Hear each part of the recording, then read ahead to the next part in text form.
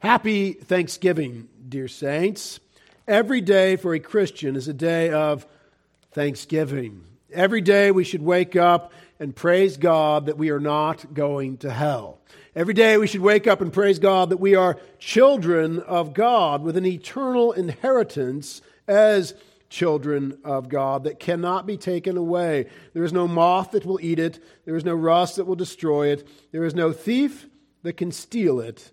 It is secure in Christ. And we, by the grace of God, are secure in Christ, and we have been sealed with the Holy Spirit of God to that end. I am blessed, as we have been looking these many months, to God's grace manifest in the pages of Genesis to mankind. I'm blessed to see our forefathers in faith for who they are.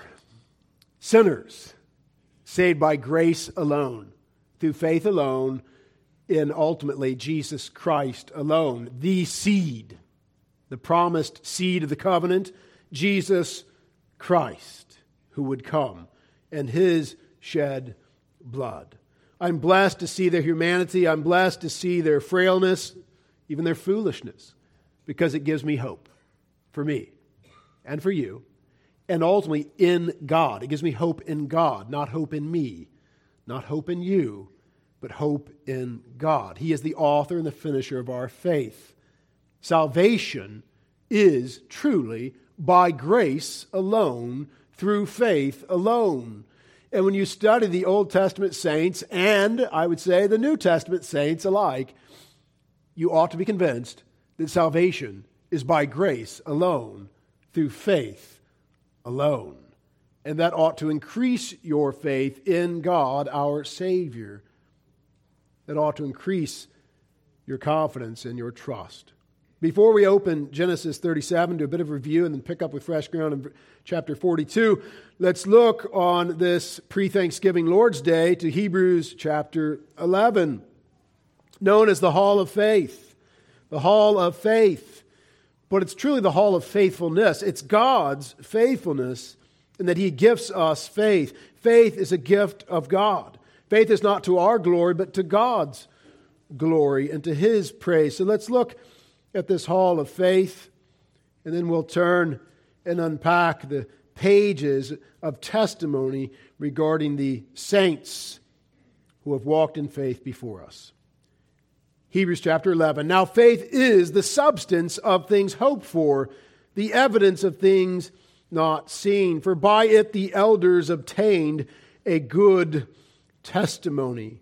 By faith we understand that the worlds were framed by the word of God, so that the things which are seen were not made of things which are visible. By faith Abel offered to God a more excellent sacrifice than Cain, to which he obtained witness that he was righteous, God testifying of His gifts, and through it, he being dead still speaks. By faith, Enoch was taken away so that because God had taken him, for before he was taken, he had this testimony that he pleased God. But without faith, it is impossible to please Him. For he who comes to God must believe that He is, and that He is a rewarder of those who diligently seek Him. By faith, Noah, being divinely warned of things not yet seen, moved with godly fear, prepared an ark for the saving of his household, by which he condemned the world and became heir of the righteousness which is according to faith. By faith, Abraham obeyed when he was called to go out to the place which he would receive as an inheritance, and he went out not knowing where he was going. By faith, he dwelt in the land of promise as in a foreign country, dwelling in tents with Isaac and Jacob, the heirs with him of the same promise. For he waited for the city which has foundations, whose builder and maker is God. By faith Sarah herself also received strength to conceive seed, and she bore a child when she was past the age, because she judged him faithful who had promised. Therefore, from one man, and him as good as dead, were born as many as the stars of the sky in multitude, innumerable as the sand which is by the seashore. These all died in faith, not having received the promises, but having seen them afar off, were assured of them, embraced them, and confessed that they were strangers and pilgrims on the earth. For those who say such things declare plainly that they seek a homeland. And truly, if they call to mind that country from which they had come out, they would have had opportunity to return. But now they desire a better, that is, a heavenly country. Therefore God is not ashamed to be called their God, for He has prepared a city for them. By faith Abraham, when he was tested, offered up Isaac, and he who had received the promises offered up his only begotten son, of whom it was said, "In Isaac your seed shall be called," concluding that God was able to raise him up even from the dead, from which He also received him in a figurative sense. By faith Isaac blessed Jacob and Esau concerning things to come. By faith Jacob, when he was dying, blessed each of the sons of Joseph and worshipped, leaning on the top of his staff. By faith Joseph, when he was dying, made mention of the departure of the children of Israel and gave instructions concerning his bones. And Hebrews 11, verse 22, takes us to the end of Genesis and the patriarchs' hall of faith, their walk of faith, their testimony of faith. Back briefly to verse 13 in Hebrews 11, these all died in faith.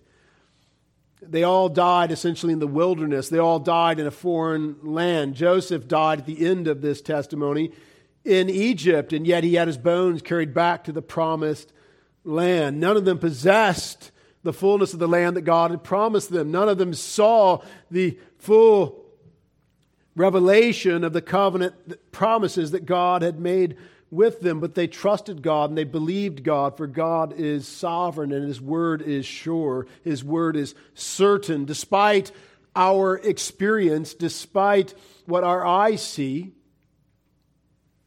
what our emotions might feel, God's word is true. God's word is true. Despite our age, 100 years old, God's word is true. They would have an heir.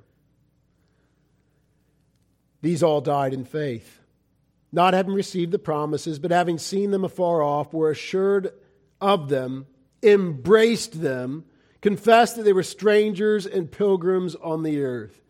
Dear saints, this is the key to thanksgiving. This is the key to victorious living. This is the key to a peace that surpasses understanding. Believing God.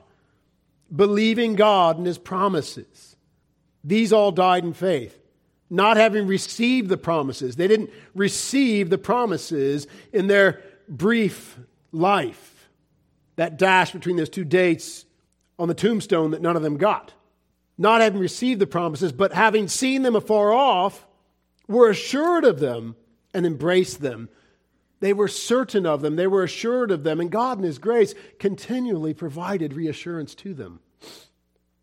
And through that reassurance that He provided to them, we have reassurance again and again and again, all through Holy Scripture. Having seen them afar off, were assured of them and embraced them. They pulled them to their bosom. They pulled them to their chest. Oh, saints, as you come Lord's Day by Lord's Day, as you come Wednesday by Wednesday, as you come day by day to the Word of God, embrace God's promises. As you come to the simplicity of John 3:16, embrace God's promises. Embrace God's truth and pull it to your chest. Let it be the breastplate of righteousness that guards your heart. Let it be the helmet of salvation that guards your mind. Let it be the girding on your waist that gives you a steel spine in the trials of this world and protects your innards. Having seen them afar off, were assured of them, embraced them, and confessed that they were strangers and pilgrims on the earth. Where we are now, we're strangers. We're pilgrims. We're passing through. We don't quite fit in. Some of you more than others. We'll talk later. We don't quite fit in here. And we're not supposed to. We're going against the flow. And so we shouldn't expect the fullness of God's promises in a fallen, dying, blaspheming, God-hating world. We should expect the fullness of those promises to come in the world that God has promised and that is certain and that we are praying for daily to come. Thy kingdom come. And so we can pull these precious promises, the multitude of them, to our chest, to our heart, and hold them fast.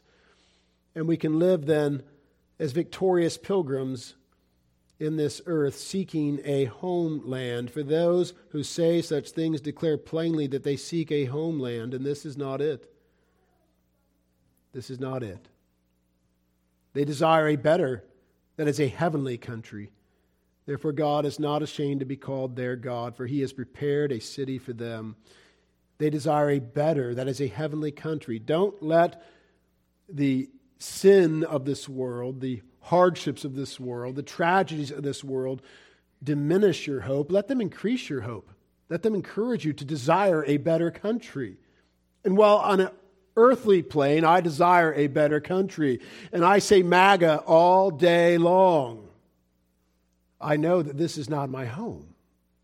And the Word of God seems very clear to me that things will get worse. Whether it's now or later, things will get worse. And so my hope cannot be in this world or this great nation that I love.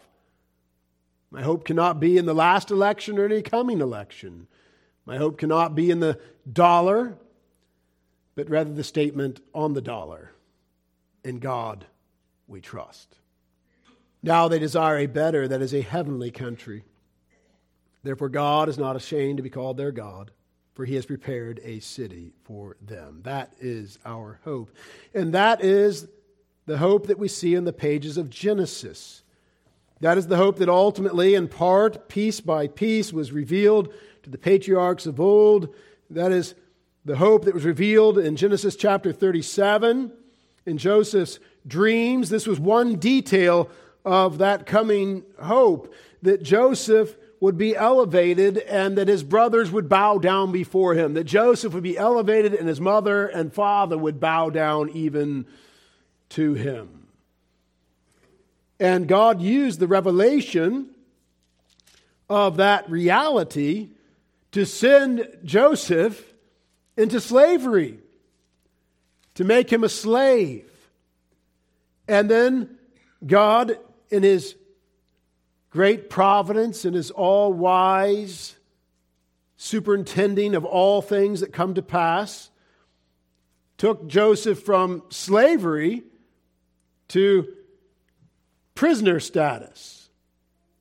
And he did it through a great injustice. So God, who is just and holy and loves his saints infinitely, used a great injustice, the injustice of Joseph's brothers hating him, the injustice of Joseph's brothers plotting his murder and then ultimately selling him into slavery, the injustice of Joseph being accused of rape by this adulterous wife of Potiphar, the first recorded false Me Too accusation, and then we see Joseph imprisoned as a accused rapist, former slave. And we find that the Lord sends a butler and a baker to the prison alongside him, and God gives him again revelation, special revelation, prophetic word from heaven to interpret their dreams. And one man dies according to God's providence and the interpretation God gave to Joseph, and one man lives, and the man who lives forgets Joseph. 2 more years, it says. 2 more years. The chief butler did not remember Joseph, but forgot him. That's how chapter 40 ends. Again, injustice. And through the entire account, the entire history, Joseph is walking with God in faith. He's walking with God in righteousness. He's seeking to bring God glory wherever he's at.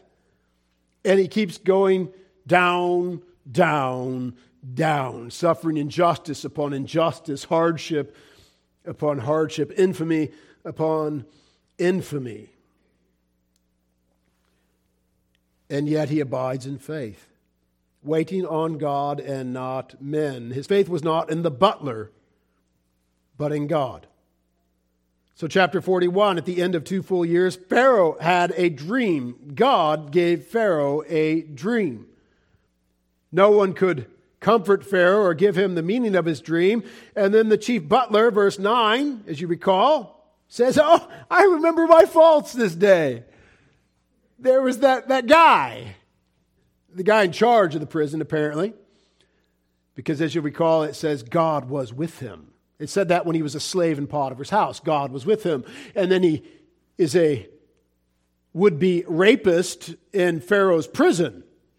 And it says God is with him. Hear me, if you are God's child, no matter where you're at, God is with you. No matter the injustices or the infamy you might be suffering, God is with you, and He means it for His glory. And we are to walk with Him in faith and give Him the glory and wait on Him. And we may actually have to wait till glory. But in God's providence, the butler conveniently remembered his faults that day. Now that it would serve the butler, now that it would elevate the butler to remember his faults, he remembered his faults. So the Pharaoh calls Joseph. Joseph comes. Joseph, again, as he has throughout the entire account, gives God the glory. Verse 16, Joseph answered Pharaoh, saying, "It is not in me. God will give Pharaoh an answer of peace."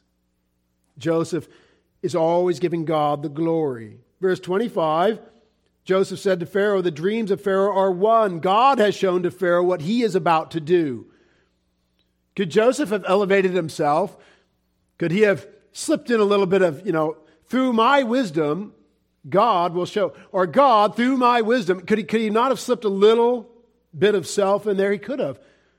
But he gives God all the glory again and again and again. Verse 32, and the dream was repeated to Pharaoh twice because the thing is established by God, and God will shortly bring it to pass. So Joseph's worldview is that God is sovereign, God is in control, and Joseph is consistently not just living out that worldview, having pulled it to his chest, having embraced it, that God's promises are true. I can't see how they're going to come to pass, but let God be true and every man a liar. Even myself, should I try to let my circumstances contradict God's truth? God is true, this I know. God is sovereign, this I know. And therefore he abided in peace and in faith in the most difficult of circumstances. And he proclaimed that same sovereign God, that God in control of all things, to all those around him, even though Pharaoh may not have been pleased to hear of this Israelite God, Yahweh God. Joseph, a slave, rapist, prisoner, declaring the one true God to the Pharaoh. That's bold. That's faith. And that's the faith we, by the grace of God, are to have and can have. So he says the thing is established by God, and God will shortly bring it to pass. And of course, the thing is 7 years of plenty, 7 years of famine that would swallow up the 7 years of plenty. Verse 38, Pharaoh said to his servants, "Can we find such a one as this, a man in whom is the Spirit of God?" You see the effect of Joseph's witness. Now, I don't know that Pharaoh got saved there, was born again from above, but I do know that he, at least in that moment, gave God the glory. He joined Joseph in saying that his God gave this understanding, gave this wisdom. Verse 39, then Pharaoh said to Joseph, "Inasmuch as God has shown you all this, there is no one as discerning and wise as you. You shall be over all my house, and all my people shall be ruled according to your word. Only in regard to the throne will I be greater than you." And Pharaoh said to Joseph, "See, I have set you over all the land of Egypt." And you think, well, that's not going to happen to me, and I've suffered some injustices in my life, and things are hard. We will all suffer injustices, some greater than others. We live in a fallen world. And likely the greater faithfulness to Christ is evidenced in your life, the greater injustices you will suffer in this world, ruled by the cruel one known as Satan, the enemy of God. But hear me, you think, I won't end up being called by the president and given authority over the mightiest nation on the earth, the United States of America, anytime soon. I'm not going to be elevated like Joseph was, so what hope do I have? Here's your hope. Jesus Christ, King of Kings, has promised has declared that we will rule and reign with him over the kingdom that has no end. That is unimaginable. We, wretched sinners, saved by grace alone, through faith alone, in Jesus Christ and his finished work alone, are going to be elevated to rule with him in some capacity. That is unimaginable. But it's true. It's true. So don't dare look at Joseph and say, oh, that'll never happen to me. You're right, it won't. You will be elevated far above the position that Joseph was elevated to. All by the grace of God. Now, there was no merit in Joseph. It was the grace of God in his life. His faith was a gift of God. There was no merit in us. It's all to his glory. Your life will follow the pattern of Joseph's life exactly. Oh, there will be details that are different, but that pattern will be followed exactly. Hold that truth close to your heart. And never think that you have been ill-treated by your loving God and your loving Savior. Verse 42, then Pharaoh took his signet ring off his hand, he put it on Joseph's hand, and he clothed him in garments of fine linen.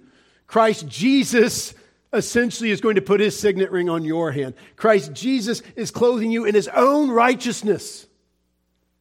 You are being made children of God. You are even now children of God. And you will be clothed with Christ's perfect righteousness.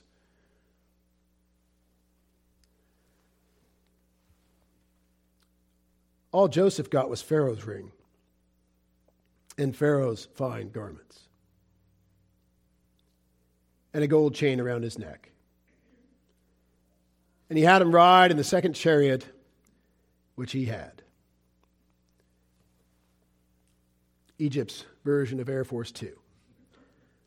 I don't know if you get to ride on one of the Lord Jesus' special horses, or do I? Will you be among that great army on those horses as he comes on that white horse? I do not know. And how great will your horse be if indeed you are amongst that number? How glorious. And all this at 30 years of age. Verse 46, Joseph was 30 years old. Good news for those of you older than 30 that are feeling the pains of it. Good news, this body of death will be put off. Years and years ago, I was at a Wednesday night Bible study, and there was probably a 5-year-old there who had been around elder saints too long. And when it came time to give God praise and glory and thanksgiving, he said, I'm just so thankful that I'll be putting off this body of death, or something to that end. And all the older folks there laughed heartily.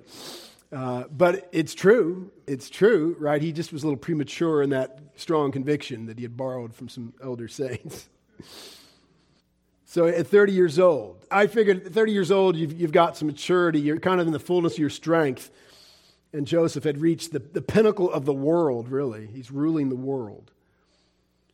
Well, we will have perfectly restored health and vitality, powers of mind and body like we never knew, actually, in this world.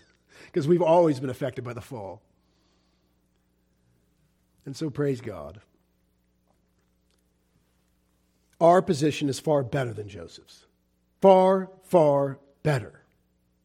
Now Joseph will be there too. This was just a foretaste of what was to come. He'll look back on that, and he will not glory in being would-be lowercase l Lord over Egypt. He'll glory in being a child of God and ruling and reigning with us by grace alone, through faith alone, in Jesus Christ, his Lord, his King alone. And then the Lord gives him, at the end of chapter 41, Manasseh and Ephraim, you will recall, these two sons. Manasseh, meaning, for God has made me forget all my toil. And I'll remind you that God will make you forget all your toil. God will make you forget all your hardships. God will make you forget all your sufferings. They will not be comparable. You will not be willing or desirous to make any comparison. Oh yeah, well I had to go through that. No. There won't be any comparison to the glory that's to come, to the blessings that are to come. God will wipe away every tear, and they're not going to come back. He's not going to wipe them away daily. Now, there are tears in this world. There are real hardships in this world, terrible atrocities in this world. But there is the certain promise that we can pull to our bosom, pull to our chest, that in the world to come, death is conquered. Sin is no more. Our Father wipes away every tear. For God has made me forget all my toil. And then Ephraim, whose name means, for God has caused me to be fruitful in the land of my affliction. God has caused me to be fruitful. That's my one hope for all of you. That's my hope for me. This is the land of affliction. This is the land of affliction. This is our season of affliction. And it's a brief season in light of eternity. It's just a moment. But this is our opportunity to magnify Christ in the redemption of sinners. Our one opportunity to magnify Christ in the redemption of sinners. That's why I plead with you not to run off to easier places. We're hearing of these great missionaries in Sunday school, men who risked it all and went to strange and foreign lands where disease abounded and death abounded and oppression abounded, surrounded by people who ate strange things and spoke strange languages and all wanted to kill them. And they did so for the glory of God, the redemption of sinners. And here we are as American Christians saying, well, I'm just not comfortable anymore in one of these 50 most blessed states in the history of the world. Those states that are experiencing more freedom than our incredibly free state, more prosperity than our incredibly prosperous state, those states should be saying, hey, we need to send some people up to those other states and to those other nations of the earth. But instead of American Christians wanting to overtake America and seeing the dark spots as the place where the light of Christ must be spread, we're wanting to wall up and hide the light of Christ in the Bible Belt. Satan will come for the Bible Belt too. You think God's going to let us rebuild some holy Jerusalem in the Bible Belt? No, Jesus suffered, died, and rose again. And he said, go into all the world, and you shall be my witnesses. And you know what they did? They didn't go. And so you know what God did? He brought persecution and forced them to go. And they all left Jerusalem, going and preaching. For God has caused me to be fruitful in the land of my affliction. This is the land of affliction. Not the land of comfort, not the land of ease, not the land of spiritual retirement. It's the land of affliction. And I'm with you. I'm a human with you. I desire ease and comfort. I like the perpetual easy chair. I like the easy button. I'd like to hit it every day, humanly speaking. But then I read my Bible, and all that gets blown up. And I see the hall of faith. I see these men who left everything to follow God in faith, living all their lives surrounded by enemies, trusting God in faith for the glory of God. And I think I have one precious life to live. And this is not the totality of it. This life, this brief moment in time, is not the totality of my being, my existence. This is the starting block. The gun has gone off, and you've come off the starting block, and you're running the track, and you get caught up in the midst of this race thinking this is your entire life. This is everything. And it's so hard. The sun's shining down. Some of the people in the crowd are looking at you because you're falling behind, and that's embarrassing, and your muscles are sore, and sweat's running down, and maybe you should have a little more water. You feel a little dehydrated, and maybe I'll just give it up. Maybe I'll just sit it out. Maybe I'll just go find a spot in the stands. The track is not your entire life. You're in the race. We're called to run to win it. Life really begins after this. After this. The older we get, you're getting closer to real life, eternity, eternal life, right? Is that not more real? That which is never going to pass away, that which is never going to change? this is just the race. This is just the war. This is the land of affliction. Our prayer is that God would cause us to be fruitful in the land of affliction, that we would see sinners saved, that we would sow that good seed and find saints in glory one day because of the seed we have sown. Fresh ground, chapter 42, Genesis 42. When Jacob saw that there was grain in Egypt, Jacob said to his sons, "Why do you look at one another?" And he said, "Indeed, I have heard that there is grain in Egypt. Go down to that place and buy for us there, that we may live and not die." And so the 7 years of fruitfulness have come, the 7 years of barrenness have come, and the barrenness is swallowing up the fruitfulness. And we have Jacob, now Israel, saying to his sons, "Look, we're going to die. Go down to Egypt. I've heard there's grain there." Is God not sovereign in this? Oh, yes, perfectly sovereign. Verse 3, so Joseph's 10 brothers went down to buy grain in Egypt, but Jacob did not send Joseph's brother Benjamin with his brothers, for he said, lest some calamity befall him. And the sons of Israel went to buy grain among those who journeyed, for the famine was in the land of Canaan. Now Joseph was governor over the land, and it was he who sold to all the people of the land. And Joseph's brothers came and bowed down before him with their faces to the earth. Amazing. I had a dream. All our sheaves were out there, and your sheaves all came and bowed down to my sheaf. And they mocked him and despised him. I had a dream. We were like the stars in the heavens, and your stars came and bowed down before my star, and my star was greater than all the rest. It was God's will. It was God's design for their blessing and to bring about this great nation called the nation of Israel, through whom Jesus Christ, the great Savior, the seed of promise in the covenant given to Abraham, Isaac, and Jacob, that the seed would come, and that their spiritual descendants would be as the sand of the seashore and the stars of heaven. So Joseph's brothers come and they bow down before him with their faces to the earth. Joseph saw his brothers and recognized them, but he acted as a stranger to them and spoke roughly to them. Then he said to them, "Where do you come from?" Now, let me dispel any idea that this was sin on Jacob's part.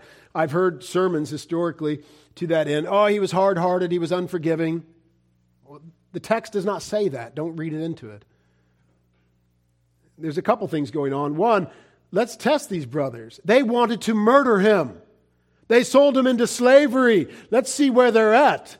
Because if they're evil, what's Joseph's duty to do? Bring correction to them. So there's the testing of them. There's also this. You are Pharaoh's right-hand man, but you're still Pharaoh's right-hand man. Pharaoh could change that circumstance. And if these brothers are disreputable and they come here doing evil as they had been doing evil, then you don't want to associate yourself with them. And so it's wise to keep a little distance on that level as well. So he sees his brothers.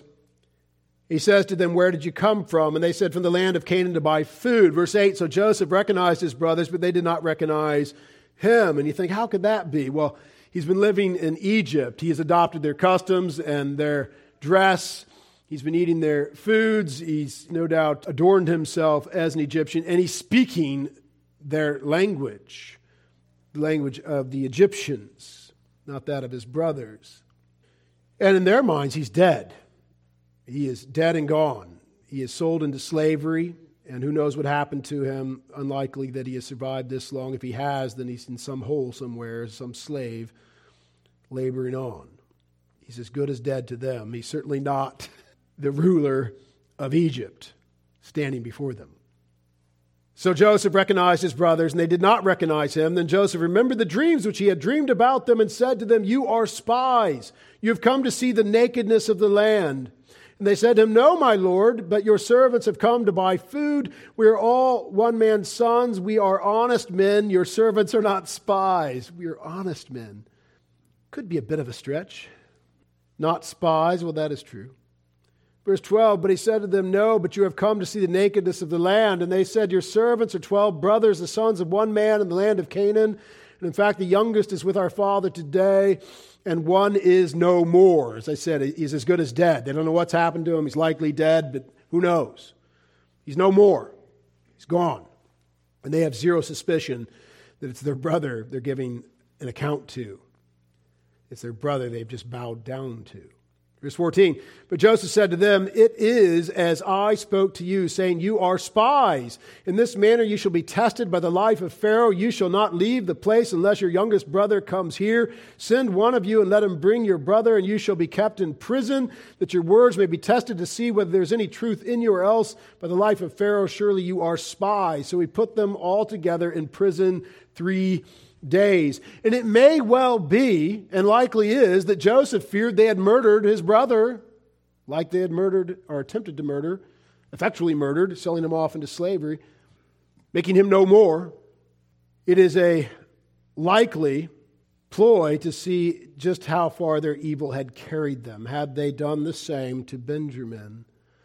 Verse 18, then Joseph said to them the third day, do this and live, for I fear God. Now that might have got their attention.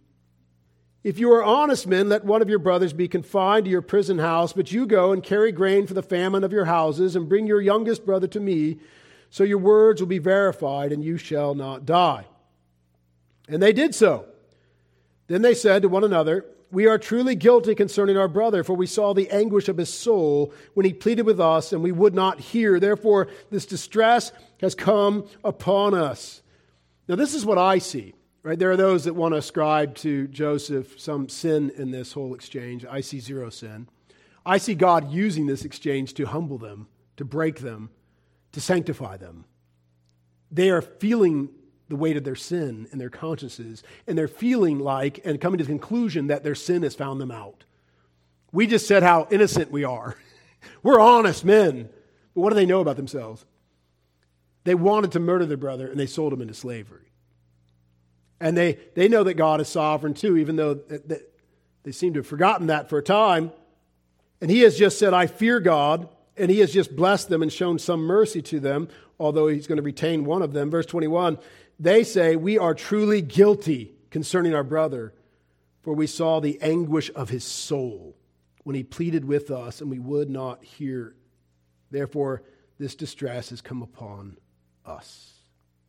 Verse 22, and Reuben answered them, saying, did I not speak to you, saying, do not sin against the boy? And you would not listen. I remind you again that Reuben's terrible sin with Bilhah does not define him. It doesn't have to define you either. Whatever terrible sin is in your past, repent. Turn to God. His mercies are new every morning. It does not have to define you. You can be a new creature in Christ.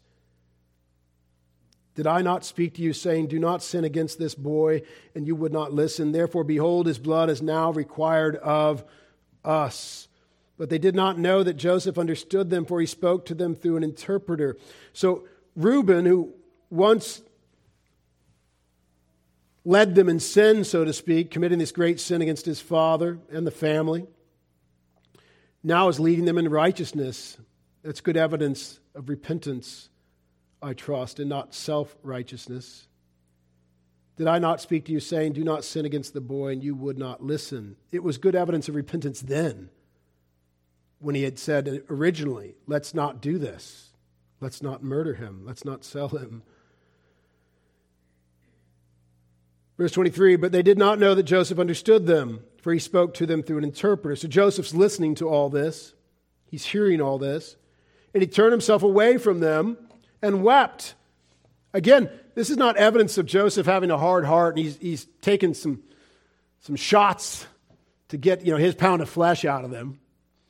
No, he still is a man of faith, a man of grace, and a man of love. And he has a tender heart toward his brothers, and he's weeping over this, weeping. Then he turned to them again and talked with them, and he took Simeon from them and bound him before their eyes. Then Joseph gave a command to fill their sacks with grain, to restore every man's money to his sack, and to give them provisions for the journey. Thus he did this for them. So they loaded their donkeys with the grain and departed from there. But as one of them opened his sack to give his donkey feed at the encampment, he saw his money, and there it was in the mouth of his sack. So he said to his brothers, my money has been restored, and there it is in my sack. Then their hearts failed them, and they were afraid, saying to one another, what is this that God has done to us? Oh no. Then they went to Jacob their father in the land of Canaan and told him all that had happened to them, saying, the man who was Lord of the land spoke roughly to us and took us for spies of the country. But we said to him, we are honest men. We are not spies. We are 12 brothers, sons of our father, who is no more, and the youngest is with our father this day in the land of Canaan. Then the man, the Lord of the country, said to us, by this I will know that you are honest men. Leave one of your brothers here with me. Take food for your famine of your households and be gone, and bring your youngest brother to me, so I shall know that you are not spies, but that you are honest men. I will grant your brother to you, and you may trade in the land. Then it happened as they emptied their sacks that surprisingly each man's bundle of money was in his sack. And when they and their father saw the bundles of money, they were afraid. And Jacob their father said to them, you have bereaved me. Joseph is no more. Simeon is no more. And you want to take Benjamin? All these things are against me. Now, in contrast to Joseph, we find Jacob, whose name is now Israel, despairing. We find him lacking faith. We do not find him trusting in the sovereignty of God. We find him at a low, low point in his life, in his walk, in his faith. All these things are against me. In contrast, Joseph, again, by the grace of God, all praise and glory to God. But Joseph was hated by his own brothers. They plotted his murder. They sold him into slavery. Then he refused the ongoing advances of Potiphar's wife that he couldn't get away from because he was a slave in Potiphar's house. Then she falsely accuses him of rape, gets him thrown into prison. Then he helps the butler out, and the butler leaves him 2 more years in prison. And through it all, Joseph only by God's grace evidences faith and faithfulness to give God the glory, to give God the praise, and to walk with God in faith through all the unjust circumstances that he faced. In contrast, we find Jacob behaving much more like us. All these things are against me. We find Jacob behaving like the psalmist at some points, as the psalmist cries out to God, despairing at some points. And yet, over and over again, the psalmist coming back to faith. Why so downcast, O my soul? But coming full circle back to faith in an almighty, all holy, all loving toward his saints, God. And so, all these things are against me. What's the reality there? Is that true? No! All these things are for him. They're all for him. God is working all these things in Jacob's life and in his sons' lives for his own glory, God's glory, and for their good. And to bring about those eternal promises that God had given, that eternal covenant that God had made with Abraham, Isaac, and Jacob. All these things are working for your blessing. And that is the same confidence that we can have. That's the same truth we can pull to our chest, to our heart. Knowing indeed that all things work together for the good of those who love God, who are the called according to his purpose. That is the truth. That is always the truth. It's hard to see it sometimes. I have compassion for Jacob. It's hard to see. As Hebrews 11 says, he had not received the fulfillment of any of these promises. And it looks like it's all unraveling. And so he very humanly says, all these things are against me. No, they aren't. There will be times in your life that is going to be the expression of your heart and likely the expression of your mouth. All these things are against me. By God's grace, may you be conscious of the reality that all the things that you're speaking of, they all came through the hand of an all-sovereign, all-loving God who sent his Son, Jesus Christ, to take the fullness of the wrath of the Almighty, to take the fullness of hell that your sins deserve on your behalf. And there is no wrath left. There is now, therefore, no condemnation. Romans 8 opens up with, before it ever gets to verse 28, there is now no condemnation. None of these things that have come through the hand of an all-sovereign God are condemnation. None of them are wrath. Some of them are chastenings, and others are simply God's providence for his glory and an opportunity to walk in faith, that he might receive the fullness of his glory from your life. But none of it is wrath. None of it is condemnation. None of it is separation from God's love. As Romans 8 closes with, right? What can separate us from the love of God? Nothing. Nothing. None of these things. And all of these things, in fact, Romans 8 closes with, in all of these things we are more than conquerors. Pull that truth to your chest. Again, what is the end of our road? It's higher than Joseph's. If Joseph was, the average guy, he'd be jealous of us. Oh, man. I was only second to the most powerful man on earth. You guys are going to rule and reign with Christ. And, of course, he'll be with us. So that'll help him, should he have a moment of carnality and jealousy. So this is a very human statement, ultimately, that we should have compassion for him and compassion for others when they make it. And yet, we don't want to allow this kind of thinking to rule and reign in us. All these things are against me. No, they aren't. That very statement of Psalms that I spoke earlier, why so downcast, O my soul, that's a good statement.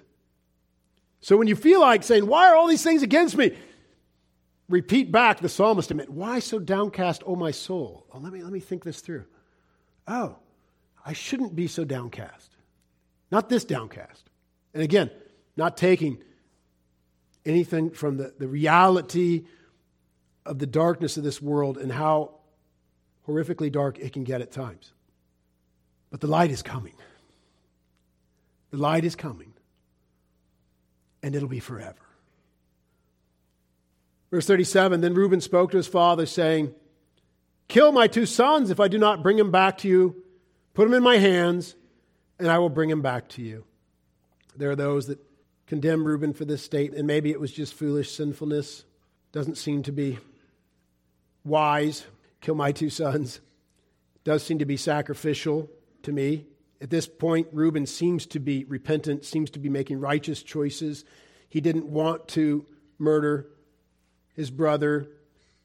He has shown a change of heart and character, but God will be the judge of what truly was motivating his heart here. Verse 38, but he said, my son shall not go down with you, for his brother is dead, and he is left alone. If any calamity should befall him along the way which you go, then you would bring down my gray hair with sorrow to the grave. I just can't bear it. You'd bring down my gray hair with sorrow to the grave. He's not at this point walking by faith. Chapter 43. Now the famine was severe in the land. And it came to pass when they had eaten up the grain which they had brought from Egypt, that their father said to them, go back, buy us a little food.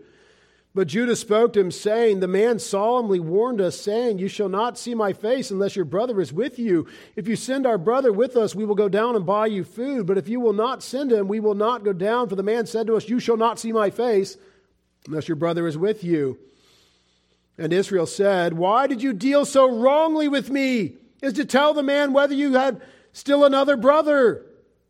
But they said, the man asked us pointedly about ourselves and our family, saying, is your father still alive? Have you another brother? And we told him according to these words. Could we possibly have known that he would say, bring your brother down?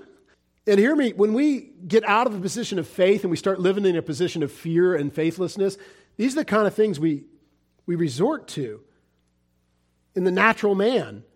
We're living by fear, and thus it ruins our reason and relationships. So we blame them. Look, why did you do this? Why did you? And they reasonably say, come on, work with us, Dad. We didn't do this. We simply went down there to get food so we wouldn't starve. He asked us about our family. We told him we couldn't foresee he's going to say, hey, bring your youngest brother with you. That's not on us, Dad. Guard yourself from fear. Fear motivates us to do all sorts of things, say all sorts of things, not do all sorts of things we should do, harm relationships. The father's at odds with his sons. Verse 8, then Judah said to Israel, his father, send the lad with me, and we will arise and go, that we may live and not die, both we and you, and also our little ones, and I myself will be surety for him. From my hand you shall require of him. If I do not bring him back to you and set him before you, then let me bear the blame forever. For if we had not lingered, surely by now we would have returned this second time. And so Judah, again, is showing a different character from that which he revealed when he sold his brother into slavery. Judah here is self-sacrificing. Verse 11, and the father Israel said to them, if it must be so, then do this. Take some of the best fruits of the land in your vessels. Carry down a present for the man, a little balm and a little honey, spices and myrrh, pistachio nuts and almonds. Take double money in your hand and take back in your hand the money that was returned in the mouth of your sacks. Perhaps it was an oversight. Take your brother also and arise and go back to the man. And may God Almighty give you mercy before the man, that he may release your brother and Benjamin. If I am bereaved, I am bereaved. And here Jacob evidences faith that he has walked by in years previous. He evidences that faith is still there. And I want to give you hope with Jacob in that faith waxes and wanes. Faith has mountaintops and valleys below. Faith is a gift from God, and we need to nurture our faith. We need to work out our salvation with fear and trembling. We need to feed our faith, and faith comes by hearing and hearing the Word of God, which is, I trust, why you're here today.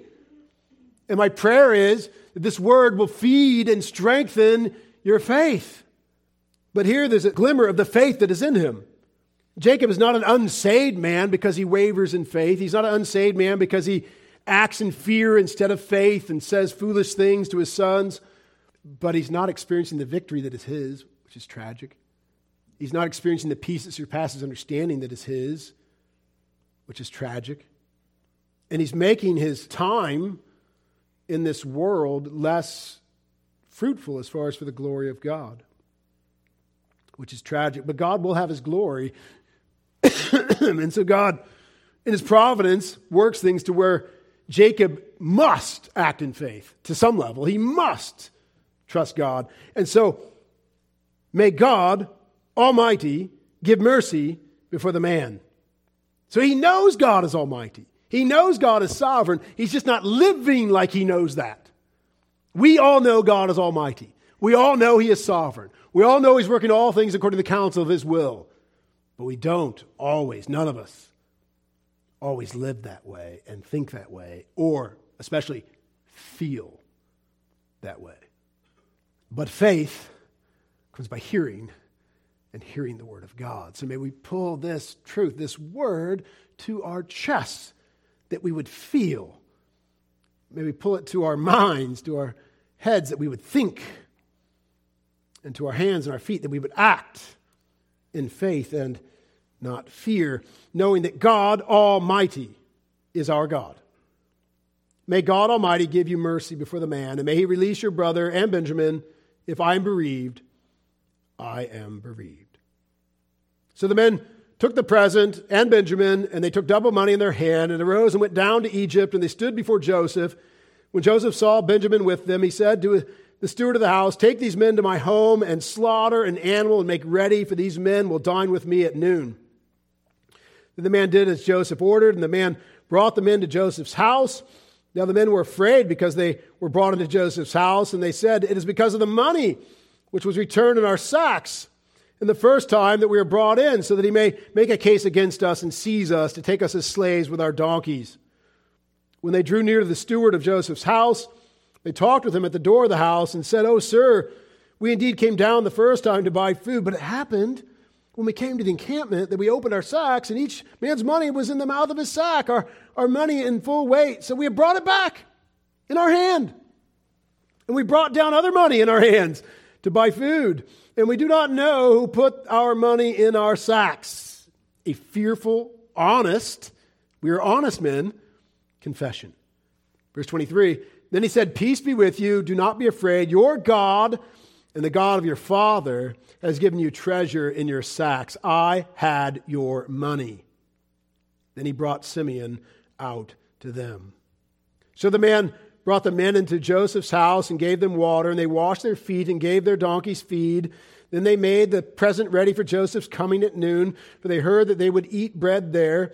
And when Joseph came home, they brought him the present which was in their hand into the house and bowed down before him to the earth. Again, they keep having to bow down before him to the earth. God's good providence.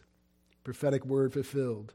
Verse 27, then he asked them about their well-being and said, is your father well, the old man of whom you spoke? Is he still alive? And they answered, your servant, our father's in good health. He is still alive. And they bowed down their heads and prostrated themselves. Then he lifted his eyes and saw his brother Benjamin, his mother's son, and said, is this your younger brother of whom you spoke to me? And he said, God be gracious to you, my son. Now his heart yearned for his brother. So Joseph made haste and sought somewhere to weep. And he went into his chamber and wept there. Then he washed his face and came out, and he restrained himself and said, serve the bread. So they set him a place by himself, and them by themselves, and the Egyptians who ate with them by themselves, because the Egyptians could not eat food with the Hebrews, for that is an abomination to the Egyptians. And they sat before him, the firstborn according to his birthright, and the youngest according to his youth. And the men looked in astonishment at one another. Then he took servings to them from before him, but Benjamin's serving was 5 times as much as any of theirs. So they drank and were merry with him. There's a statement there I don't have time to elaborate on. Chapter 44, and he commanded the steward of the house, saying, fill the men's sacks with food as much as they can carry. Put each man's money in the mouth of his sack. Also put my cup, the silver cup, in the mouth of the sack of the youngest, and his grain money. So he did according to the word which Joseph had spoken. As soon as the morning dawned, the men were sent away, they and their donkeys. When they had gone out of the city and were not yet far off, Joseph said to his steward, get up and follow the men, and when you overtake them, say to them, why have you repaid evil for good? Is not this one from which my Lord drinks? Is not this the one from which my Lord drinks, and with which he indeed practices divination? You have done evil in so doing. So he overtook them, and he spoke to them these same words, and they said to him, why does my Lord say these words? Far be it from us that your servant should do such a thing. Look, we brought back to you from the land of Canaan the money which we found in the mouth of our sacks. How then could we steal silver or gold from your Lord's house? With whomever of your servants it is found, let him die, and we also will be my Lord's slaves. Woo. And he said, now also let it be according to your words. He with whom it is found shall be my slave, and you shall be blameless. Then each man had speedily let down his sack to the ground, and each opened his sack. So he searched, and he began with the oldest and left off with the youngest. And the cup was found in Benjamin's sack. Then they tore their clothes, and each man loaded his donkey and returned to the city. And you could just see them defeated and broken. Verse 14, so Judah and his brothers came to Joseph's house, and he was still there, and they fell before him on the ground. This is the 3rd time at least. They fell before him on the ground. And Joseph said to them, what deed is this you have done? Did you not know that such a man as I can certainly practice divination?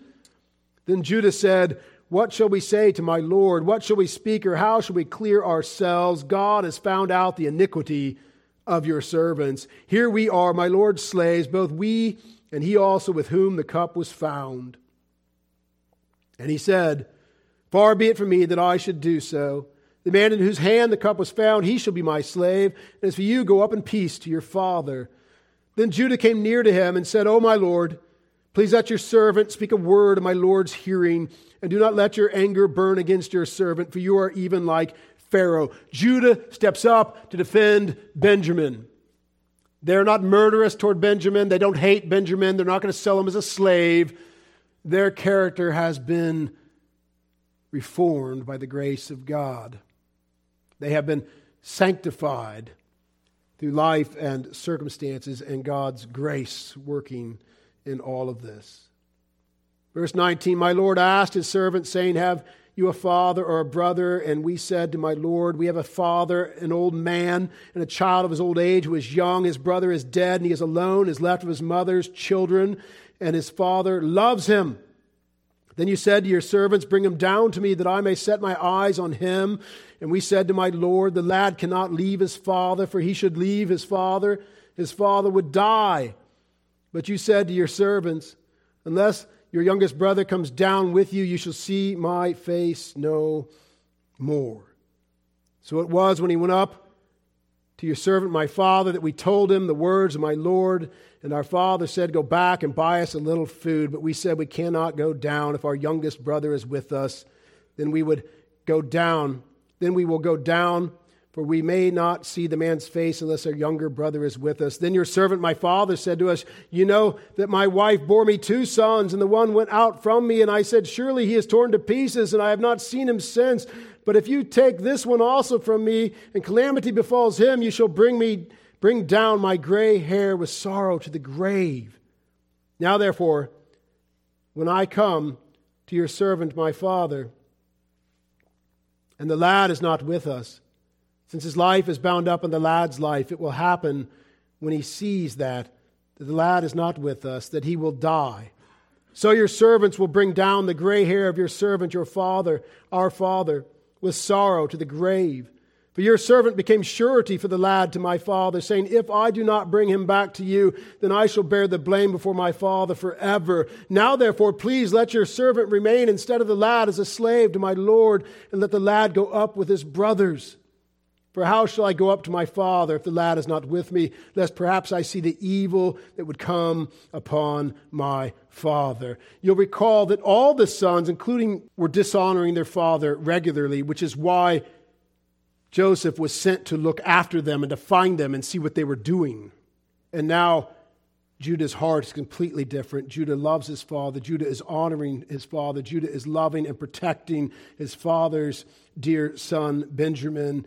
Judah is self-sacrificing, offering himself up in Benjamin's place. Chapter 45. Then Joseph could not restrain himself before all those who stood by him, and he cried out, make everyone go out from me. So no one stood with him while Joseph made himself known to his brothers, and he wept aloud. And the Egyptians in the house of Pharaoh heard it. Then Joseph said to his brothers, I am Joseph. Does my father still live? But his brothers could not answer him, for they were dismayed in his presence. And Joseph said to his brothers, please come near to me. So they came near. And then he said, I am Joseph, your brother, whom you sold to Egypt. But now do not therefore be grieved or angry with yourselves, because you sold me here. For God sent me before you to preserve life. For these 2 years of famine has been in the land, and there are still 5 years in which there will be neither plowing nor harvest, and God sent me before you to preserve a posterity for you in the earth and to save your lives by a great deliverance. So now it was not you who sent me here, but God. And he has made me a father to Pharaoh, and Lord of all his house, and a ruler throughout all the land of Egypt.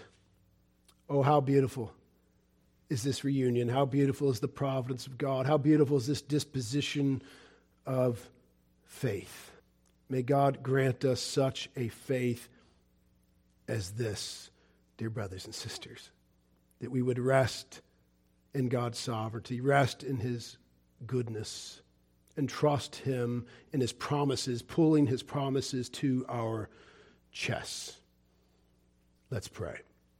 Father, we thank you for this great story of your faithfulness, for this great story of how you sustain the faith of our forefathers, whether it be Jacob, whose faith waxed and waned, but then was restored, or of Joseph's, whose faith burned steadily and strong. Lord, we thank you for our faith. And we pray, Lord, that you would grant that we would work it out with fear and trembling, knowing that you are the author and the finisher of our faith, and that you will not let us go, that your promises are perfect and sure. And we give you all the glory. In Jesus' name, amen.